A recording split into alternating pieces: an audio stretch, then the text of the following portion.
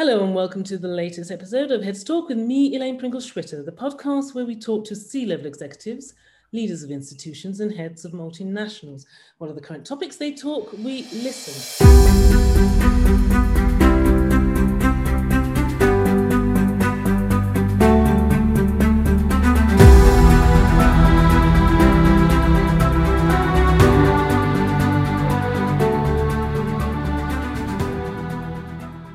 My guest today is a heavyweight in the telecommunications business, having spent a number of years in executive positions to include the CEO of one of the biggest players in the sector.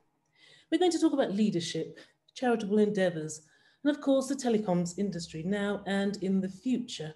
A riveting conversation awaits my listeners today at Heads Talk, but before we get into that, here's a brief message.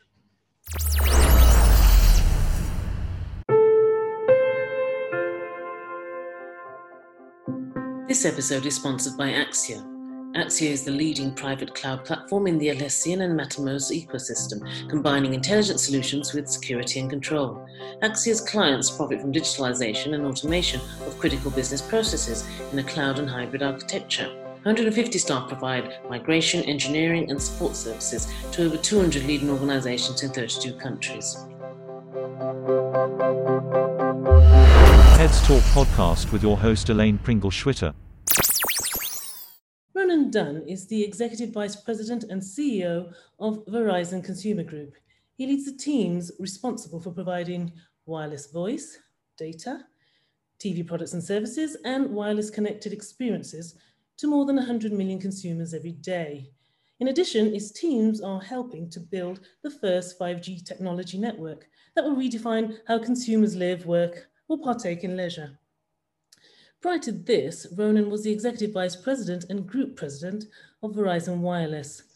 He led the teams that provide products and communication services for consumer business and government customers on the nation's largest and most reliable network. Before joining Verizon, Ronan was the Chief Executive Officer of Telefonica UK, also known as O2. There's a lot more I could add to this introduction of Ronan, but I'd like to hear from him now. So without further ado, I'd like to welcome Ronan to Heads Talk. Delighted to have you here today. And thank you, Elaine, for the invitation.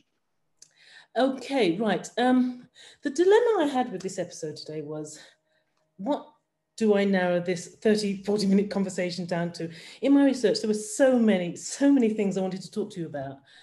And you were sort of enlighten my listeners on various topics. So I do hope this episode captures some of the pressing questions I have for you. Heads Talk is about the current issues and topics of the day in your area of expertise. So let's concentrate on recent events and some of the current and demanding issues in your space. I'd like to start the discussion with a couple questions on the One Young World Summit. You're a counsellor and a mentor and quite involved in this charity. You recently attended the July Summit. Can you briefly tell my listeners about this programme and event? What are your takeaways from the recent Munich meeting? Well, thank you. First of all, for those who aren't familiar, One Young World is a global youth movement set up a little over 10 years ago and really creates a forum and environment for young people who are already taking leadership positions in their communities and societies and providing them with a platform where they can engage with other like-minded people, but also with leaders in civil society and leaders in the corporate environment to influence those people for the better good of young people and the society overall. Key to me is that One Young World embraces a concept, a philosophy that I've believed in all my life, and that is that talent is broadly distributed in our society. It's opportunity that isn't. And so a lifelong commitment of mine, and one that is mirrored in One Young World, is this principle of matching talent to opportunity to create better outcomes for the better good of more people. So what we do is we convene every year. The groups meet throughout the year. They have their local networks, but really it's about supporting other young leaders. And it's not future leaders, it's people who are already taking a position. They're addressing issues of social justice, education, access, affordability, LGBT challenges, environmental challenges, and they're really creating movements in their environments.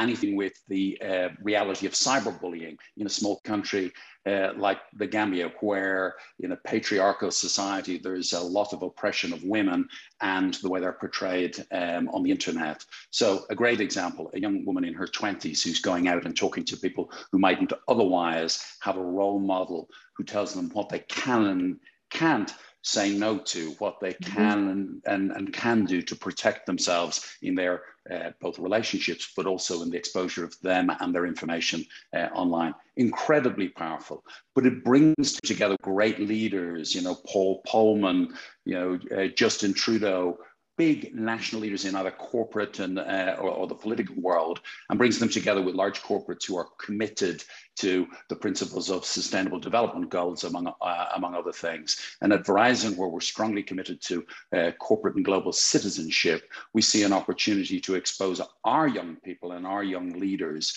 to the ambition of a global leadership cadre so that we can be pushed further than we might otherwise go. And for me, the takeaways were really about the fact that I get inspired every time I go there and humbled by the real pace of change and the willingness of a generation of young people to put doing well and doing good together. Traditionally, maybe the older generation, people like myself, have tended to focus on doing good first and then focus on or doing well first and then focus on doing good later in their careers. We have a generation of young people who see doing well and doing good as just two sides of the same coin and are committed to making a difference right from the very, very start. What we tried to do is help them to understand how the harnessing of technology in the service of society can help them to amplify and accelerate their programs, their change agenda. And so very much a natural adjunct to Verizon and its business. Thank you for that. And I'd like to, in the episode description, put a link to the One World Summit webpage or to some of the work that you're doing in that space, because what normally happens when listeners hear this, they want to know more about it, and if they can click on the link immediately, that's better than them having to try and find it. But sticking with the corporate involvement, while this event has a number of partners from established corporate world, is there something that you believe other corporations can learn from this?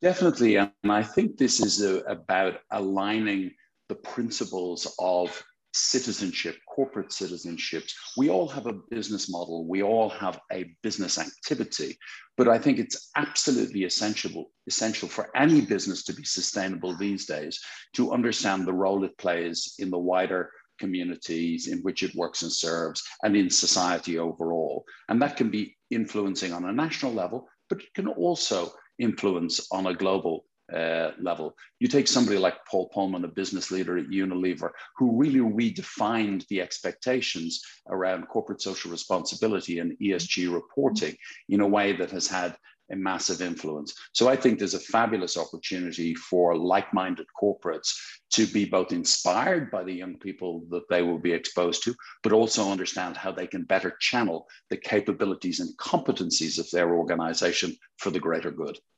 Okay, that's good. And you talked about SCR, corporate social responsibility. It's pretty much on everyone's radar.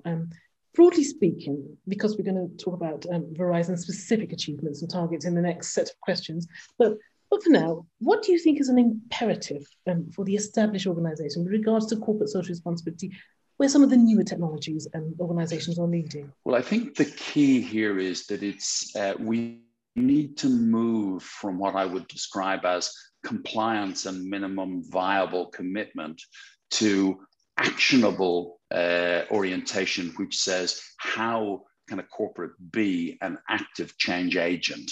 And we started in a situation where many companies were simply reporting to explain to investors and others that they had met minimum standards. I think now we're in a phase where people really are focused on how do you harness innovation? How do you harness technology? How do you harness the scale of capabilities that many corporate organizations have access to and focus them into actionable programs that will help society overall? So at Verizon, we are very much committed. We have our program called Citizen Verizon, which brings together our commitments to the Sustainable Development Goals. We're particularly focused on digital inclusion, climate protection, and human prosperity, because those are areas where we can say, not just we think they are important, but we think we can be part of the solution and make an actual contribution. Why? Because things like technology and connectivity,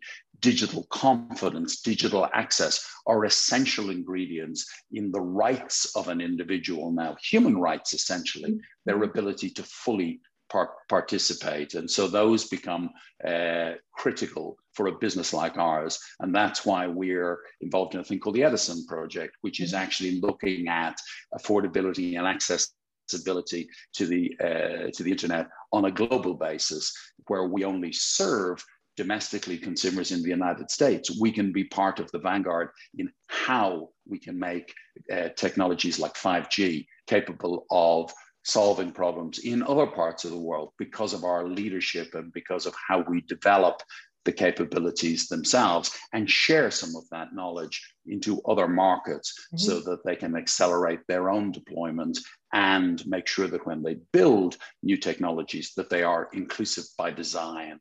So that's the approach that we're taking. And we also broaden that out into very specific reporting that we do. And one of the things I'm particularly proud of is our capital report, where we talk in a great amount of detail about what we're actually doing to make sure that our employee base genuinely represents the community and society in which we work. And I'm very proud personally that the organization that I lead has a female majority in its executive and has a people of color majority, not because of quota or because it's the right thing to do, but to the point I made earlier, talent is available to us, whether it's in disabled people, whether it's in gender diversity, whether it's in diversity of thinking. If we're not bringing together the very best talent, then we're not going to be successful in business. And if it's all white male, then that isn't all of the very best talent that's available. So we have to be explicit about these things. Thank you for that. You've touched upon quite a bit of points that I want to talk about in greater detail further, but what's fantastic, I can hear your passion in all of this. And I even noticed there was a quote that you said that the Munich event was the highlight of your year. So let's continue with some of your quotes. I read a statement by you, and I quote, and I think you've already touched upon it, but I'm going to read it anyway, is that we need technology that serves our social purpose and is fundamentally inclusive at its core. I think you've pretty much told us what you're doing in there, but is there anything else you can add to that? Yeah, look, I think there's two really important things. Is sometimes we become harnessed to the technology. We need to make sure that the technology is in the service of the better purpose. And I think technology has the power to connect and enhance the lives of all people, including billions that have previously been potentially off the grid.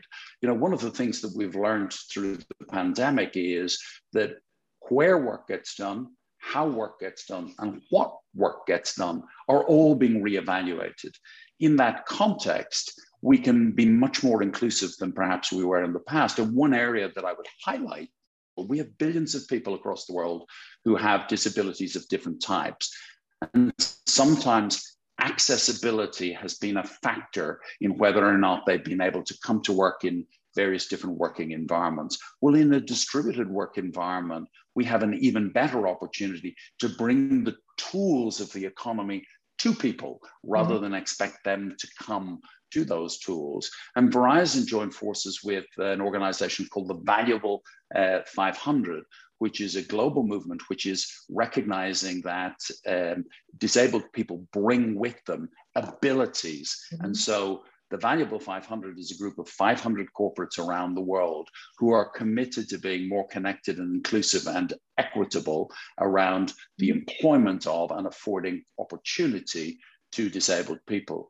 And the key for me, and I touch back on something I said earlier, this is not philanthropy. This is not just a nice thing to do. It's about harnessing talent and matching that talent to real opportunities that exist to make a difference, to provide valuable, rewarding work to people, which is, an essential ingredient of a successful society. And we can't claim to be moving the world forward, which is our commitment as Verizon. We build the networks that move the world forward. But we can't claim to move the world forward when we're leaving people behind, disabled people, people who can't afford internet access, other things like that.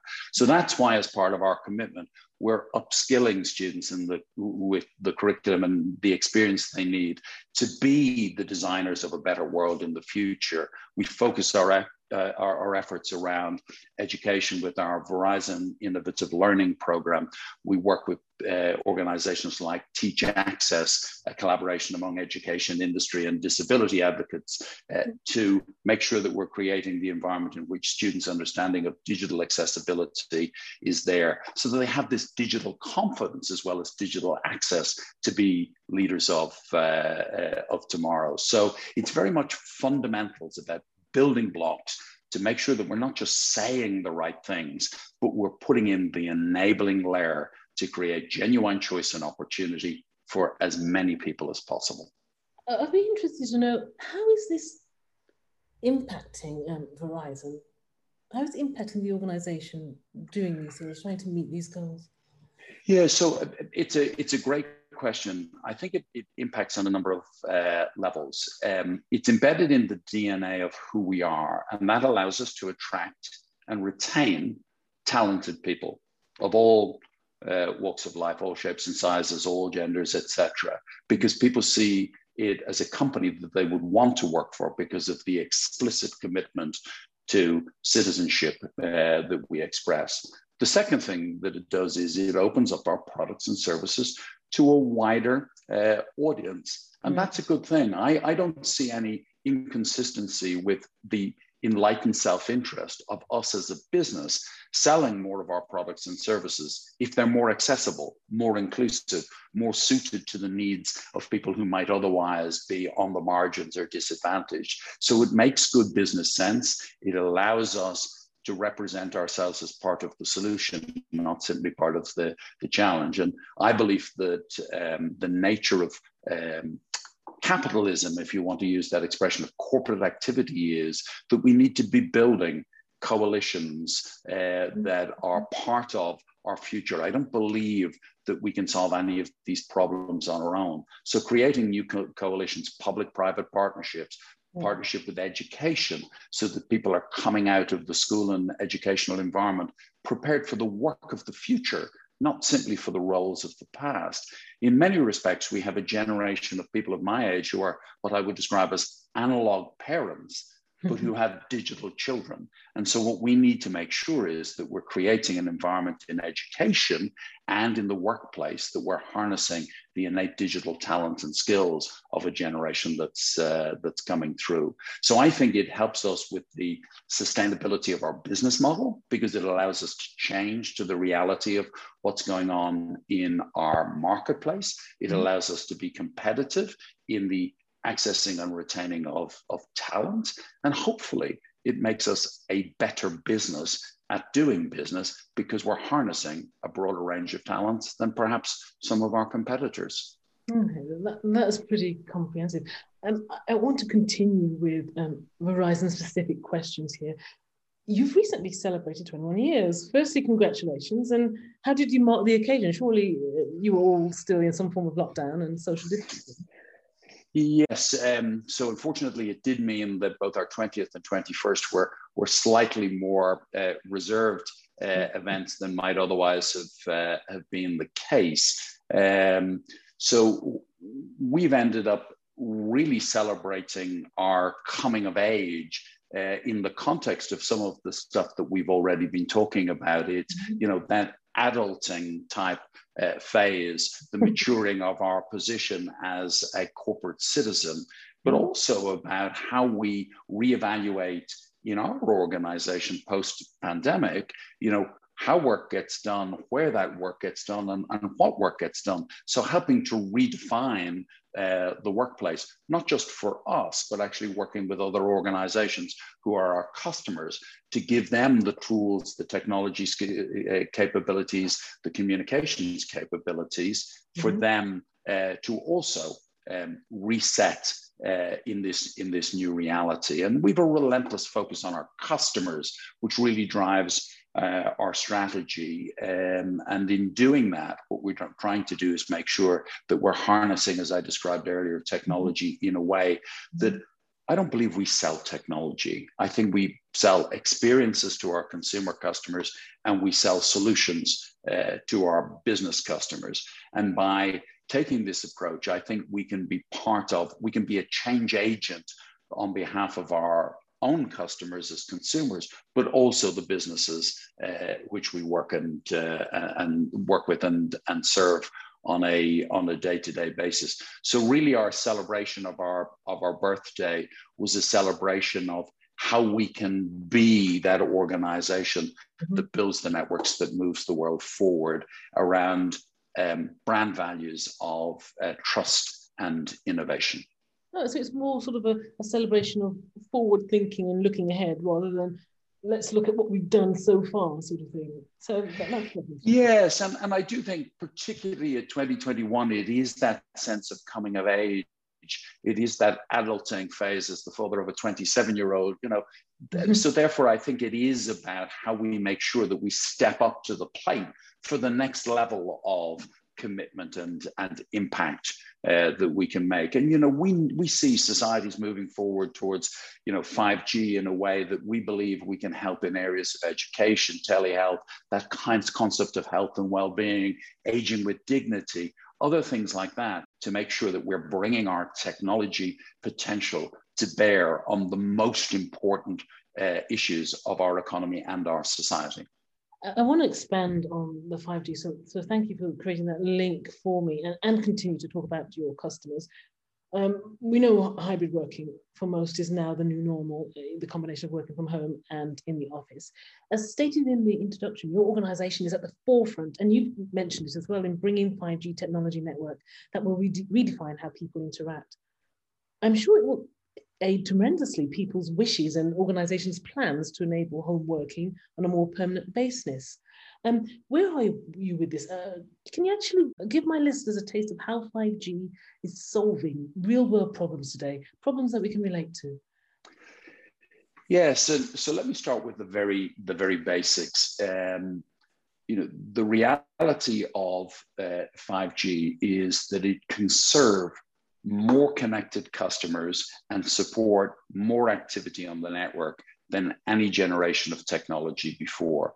So in its very simplest sense, when everybody suddenly starts to work from home and there's a requirement for massive additional bandwidth, if I give you one data point, the average smartphone uses about 10 or 12 gigs of data a month. The average home connection uses about 500 gigs of data a month.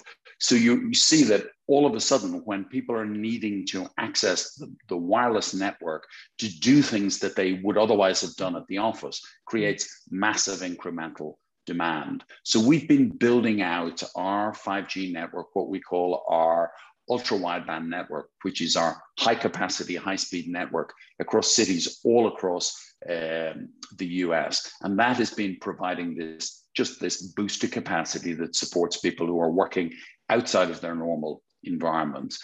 But actually, 5G, unlike the previous generations of wireless technology, is made up of multiple currencies, as we describe them, which are discrete capabilities that 5G brings. And one of those, which I think is potentially the most interesting to your listeners, is a thing called mobile edge computing. Now, I'm no engineer, so I'll make this as simple as I can. Essentially, mobile edge computing is the concept that a lot of what currently gets done on your smartphone or your tablet in the way of processing, etc., can be done at the edge of the network. And you might say, well, why does that matter? Well, it matters for three very distinct reasons.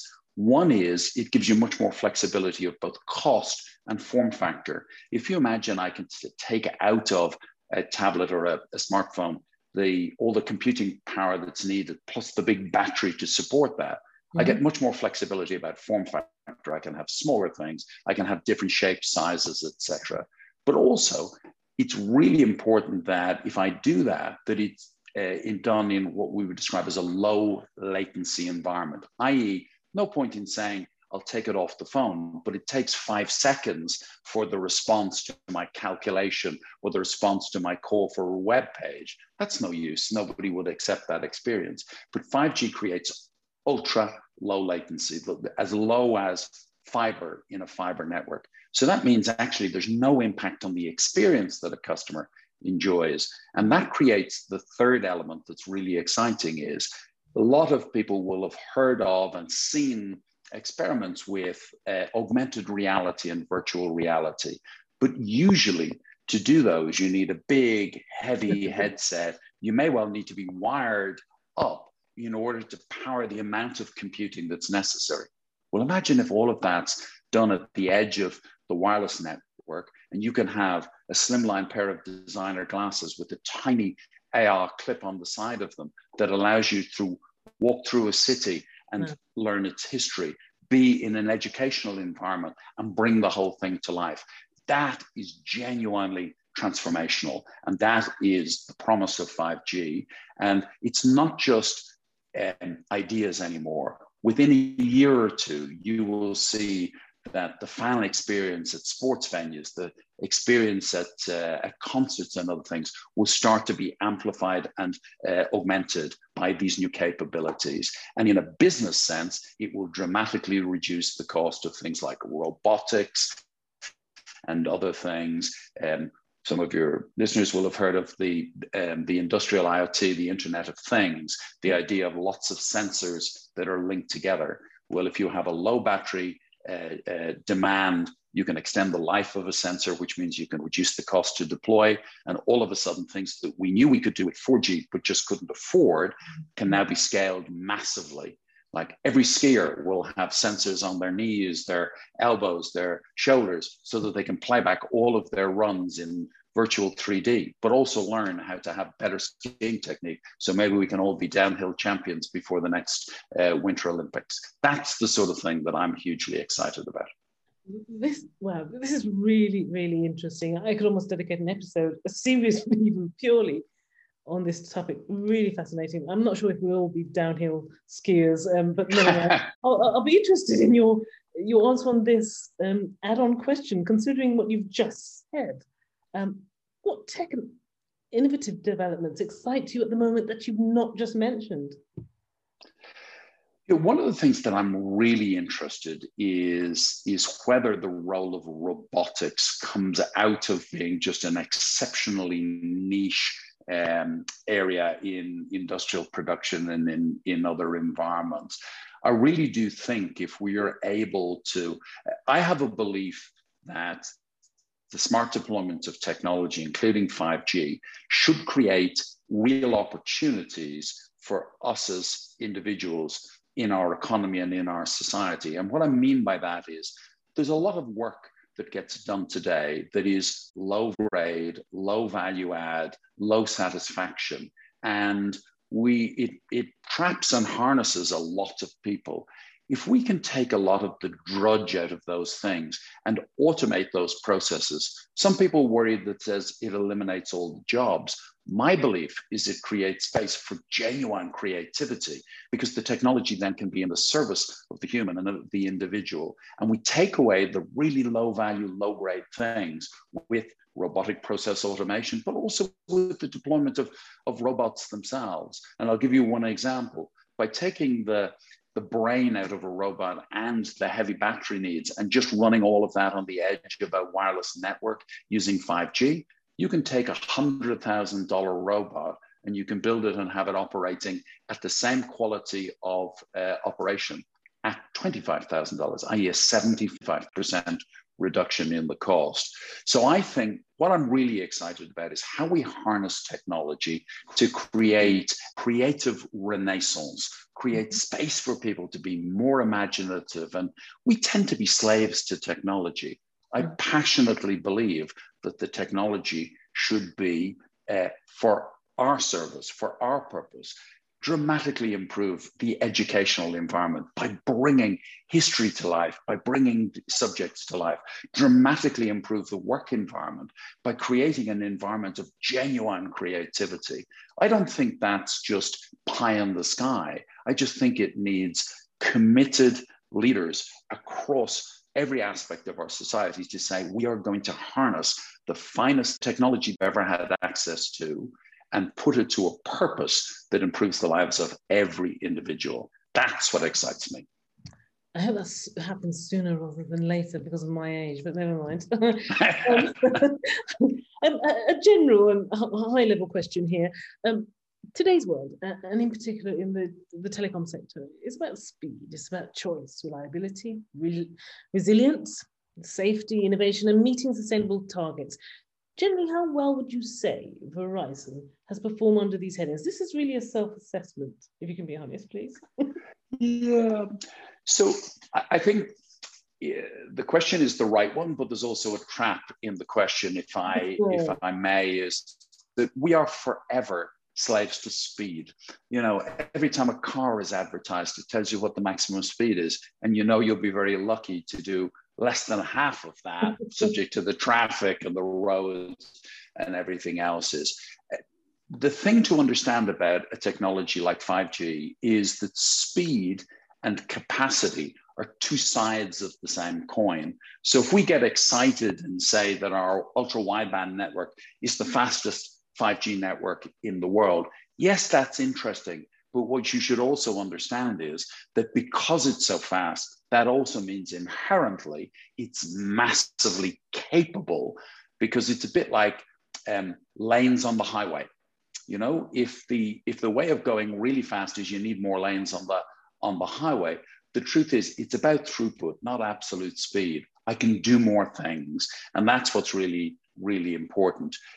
Choice is also important because in a 5G network, what we have is the capability to actually slice up and create individual components. I can give you a private slice of the 5G network where you, as in an industrial environment in your plant or whatever it may be, and we're doing a trial with Corning that make the glass fiber at the moment, they can actually run their own private network to control all their technology, their machines, et cetera, et cetera. So that's a hugely, hugely important thing.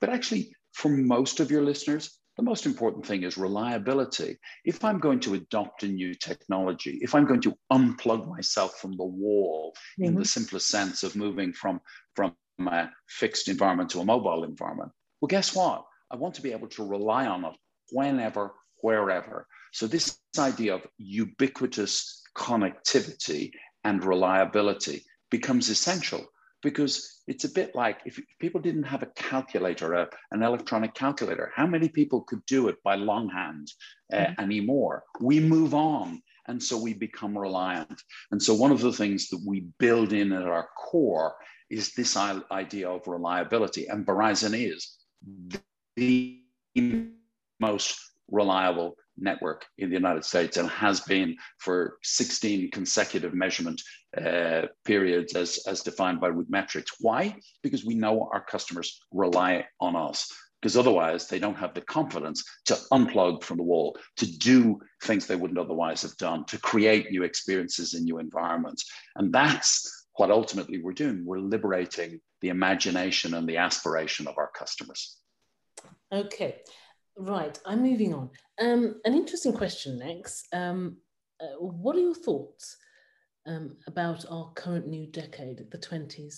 And how optimistic are you about some of the directions we're going in? Answer this question as you wish. You can be philosophical or you can be downright business. What role will Verizon play in the potentially roaring 20s, would you say?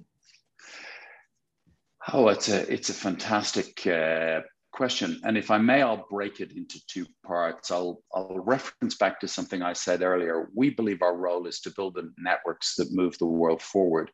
But the thing that you might have heard me say in networks presumes that I'm talking simply about networks, as in technology networks, mobile networks. Yeah. I'm actually talking about connecting people and things, about creating new alliances, new coalitions, to create new context for change, for more inclusion, for better outcomes for our society. So I see us very much as an agent of change, but one who's not just demanding change, but is actually stepping up to the plate and saying, we bring to the table some of the essential ingredients for inclusive and effective and sustainable change. And as such, I'm actually excited about the fact that I believe that our society has the capacity to embrace more change, to reassess more things that we've, kind of held to be principles, to reevaluate what truly it means to be an inclusive society, to redefine what social justice really means. And I think within that, while corporates shouldn't be defining the answers, corporate need to be part of contributing to the enablement of those quality conversations, those quality discussions, and then building a fabric of society that we believe better meets our needs going forward on the basis of not just inclusivity, but about reward and satisfaction. This idea, as I mentioned earlier, about the fact that people have fulfilling jobs, that there's space for creativity, space for optimism and opportunity. And I don't think it's naive to say that we can build a better world. I think the day we stop believing we can do that or stop committing ourselves to do that is the day we stop growing as a society. And every company and every private sector organization, as well as educationalists, the public sector elsewhere, we all need to have a common interest in building a better and more inclusive world. And the very fact that we will try and do it is part of us being global citizens. That's interesting. There was something you said that even while you're talking was still stuck in my head, and I just wanted to bring it out again. I thought it was a fantastic line, and that we are the sort of the analog generation. Our children will be the digital generation. What do you think the generation after that will be? Ooh, now there is, and I do think in some respects it's the contrast that says that the pace of change in our society has left people behind. So my hope would be whatever the next generation after the digital generation is that it's not a defining gap between age groups, but actually it's an inclusive new context for everyone, irrespective of their age. I have the privilege of still having both my parents at the ripe age of 92, but while I would never say they're digital natives, my dad can still work to get a video call done so that he can keep in touch with his children and his grandchildren. So we're just scratching the surface of a common age, but that would be my aspiration, that rather than we have different generations at different paces, we have a common age where we can all participate equally. All right, that's nicely put, nicely put. Okay, it's Heads Talk, and the final question in this episode, we have to talk about leadership, and in particular leadership in a pandemic. As the CEO of Verizon, what is your understanding of your role in these current and strange times? And what do you hope your legacy will be? Well, it'll be for others to determine what that legacy will be. I think the most important thing that I think many of us learned early was that in the period of fundamental uncertainty, that the role that leadership can play is to actually eliminate certain elements of uncertainty. And what I mean by that is, in the moment of the pandemic, everything was questioned. Everyone was anxious about everything. Will I have a job? Will I have childcare to deal with the fact that my kids may not be going to school? Will I have? And all of those things came on top of, oh my goodness, there's a global health crisis. So health and well-being is on top of the hierarchy, but almost everything else got called it to question.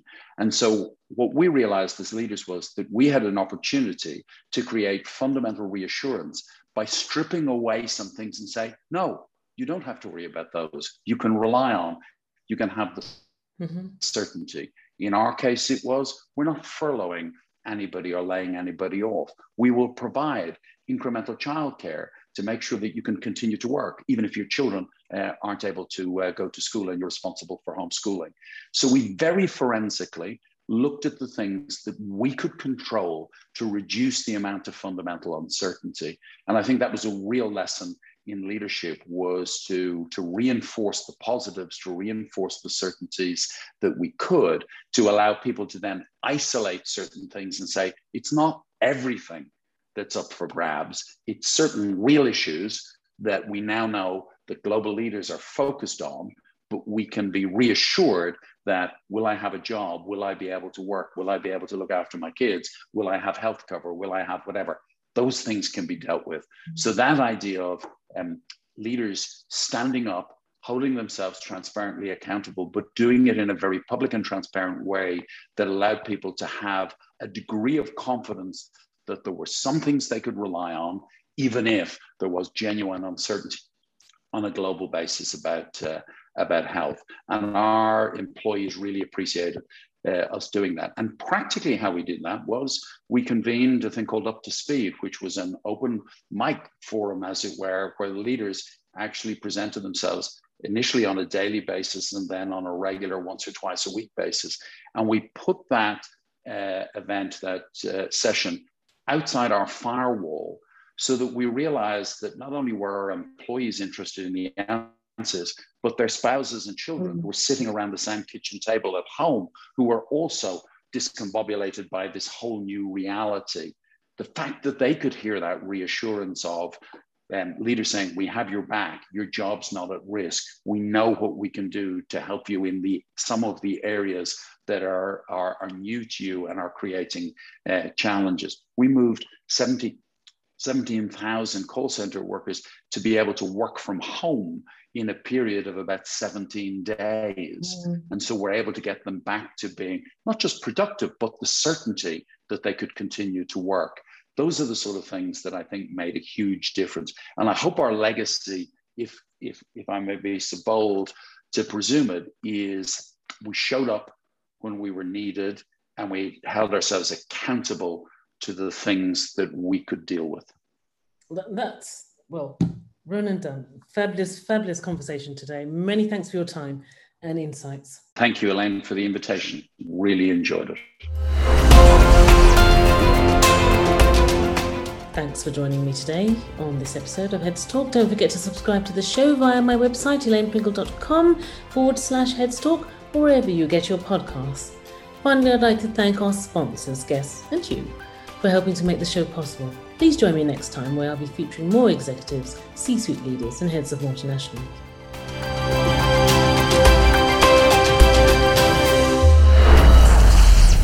Heads Talk podcast with your host Elaine Pringle Schwitter.